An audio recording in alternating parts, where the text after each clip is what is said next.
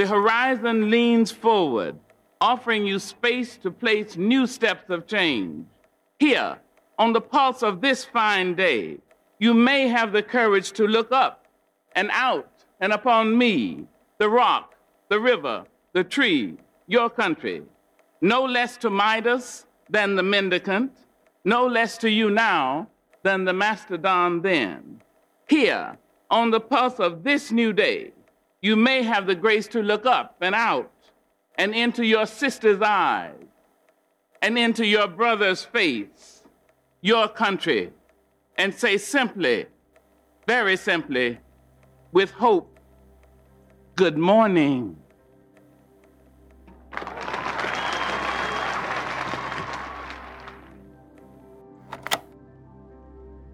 Welcome to 10 Minutes on Democracy. That clip was from Maya Angelou's recitation of On the Pulse of Morning at the first inauguration of President Bill Clinton on January 20th, 1993. With her public recitation, Angelou became the second poet in history to read a poem at a presidential inauguration after Robert Frost's recitation at JFK's inauguration years before. I'm Jason Franklin, Senior Advisor at One for Democracy, and today is Tuesday, March 7th. We think about what's been going on this last week. Let's first start with the pillar of democracy around increasing civic and democratic participation. Really, we're thinking about how do you make it harder to vote?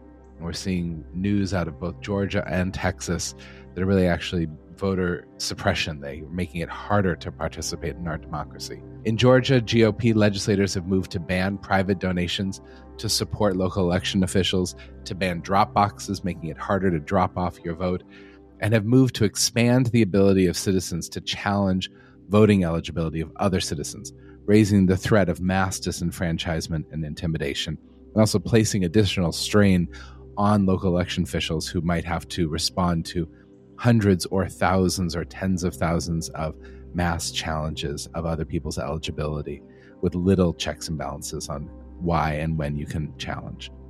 Over in Texas, you're seeing legislation move forward to restore felony penalties for and expand the prosecutable standard of determining intent in the cases of illegal voting. Basically, what this means is it could lead to criminalization of voters who did not know they were ineligible to vote, changing the dynamics of intent to really say, if you mess up, even if you didn't know or mean to mess up, you could be subject to felony penalties. Really another intimidation tactic. If you're not sure if you're allowed, why would you risk a felony? Maybe you just won't vote at all. So things to continue to kind of monitor and eventually to push back against in litigation. There's a lot of organizing underway to stop these threats in Georgia and Texas and elsewhere. When we think about election administration, really the news of the week is questions around how do you manage and support elections nationally? There's two different stories kind of bubbling up right now.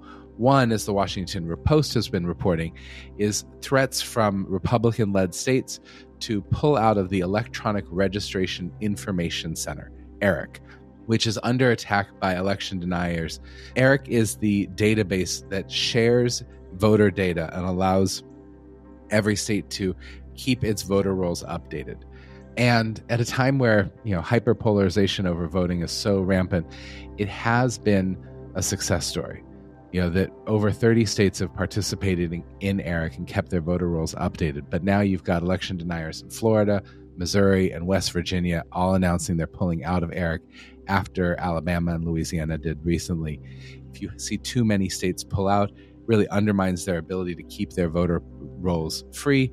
And really what it is setting up a stance to be able to say, look, we can't trust our ballots because they've done it themselves to reduce the trust in their voter rolls. Therefore, we need to have tighter internal state regulations on how do you maintain your active status on the registration list.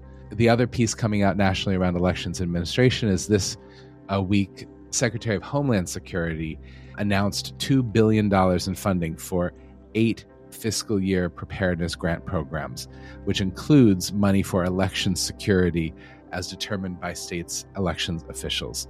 So that's money to help prevent, protect against, and respond to acts of terrorism, which include acts of trying to disrupt elections. So there's money coming from the federal government down to the states, although many are noting that it's not nearly enough money for the level of threat and pressure facing state election officials. On the front of democratic norms and institutions, the big kind of conversation this week is how do we enforce election laws? You're seeing two different kind of stories emerging, these from Arizona and from Georgia. In Arizona, the new attorney general, Democratic attorney general, is changing the mandate of the state's election fraud unit. So under former Republican attorney general Mark Brnovich, there was accusations from Democrats that he was using the election fraud unit for whatever was politically expedient, especially the investigation into Maricopa County's election and then burying the results because they proved that there was no election fraud in Maricopa County. Now, Republicans are making a similar complaint, saying that as Democratic Attorney General Chris Mays is using the election fraud unit to combat voter suppression and protect election officials from harassment, that she's using it for politically expedient reasons. Indeed, she's actually commented herself that she doesn't think the unit should even exist, but you're seeing this back and forth. When you don't have real election fraud and you have an election fraud unit, what does it investigate becomes a question of the moment and really at the whims of whoever holds the attorney general position. That's been a challenge in other states as well, and a kind of ongoing debate. What does it mean to create these type of enforcement units?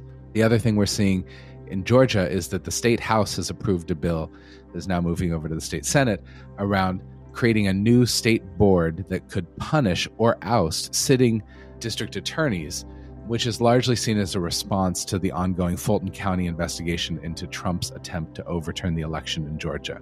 So new state regulation or state oversight of district attorneys trying to limit their ability essentially to enforce elections disputes, but really could be used to limit their ability to enforce anything that might have a political overtone.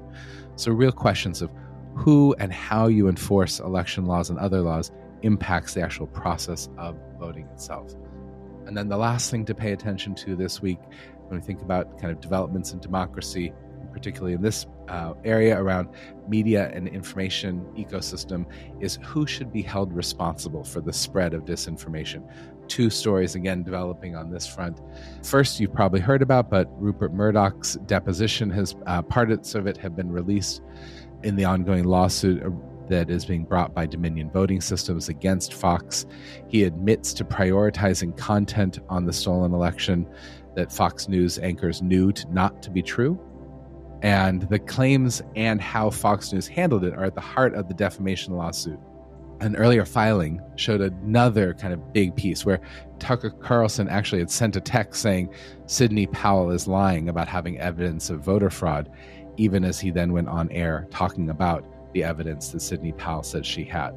And so this ongoing back and forth around who was responsible, who should be held responsible, is really at the core. Similarly, a question of who should be held responsible is coming up in the oral arguments before the Supreme Court in Gonzalez v. Google, where the Supreme Court appeared pretty hesitant to overrule aspects of Section 230, which are the protections that say any social media platform is a platform, and they are not responsible for what is said on their platform. They are not publishers of that content.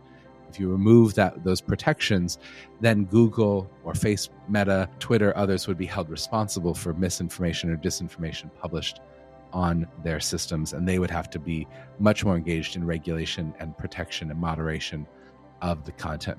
So both these lawsuits around Fox News and the Gonzalez v. Google lawsuit ways really testing who should be held responsible when lies are spread.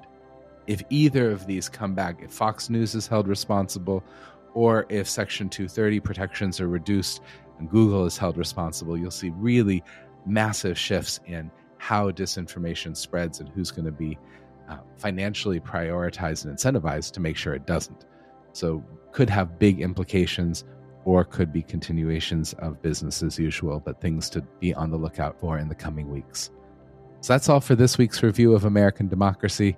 I look forward to talking with you again next week, and until then, take care.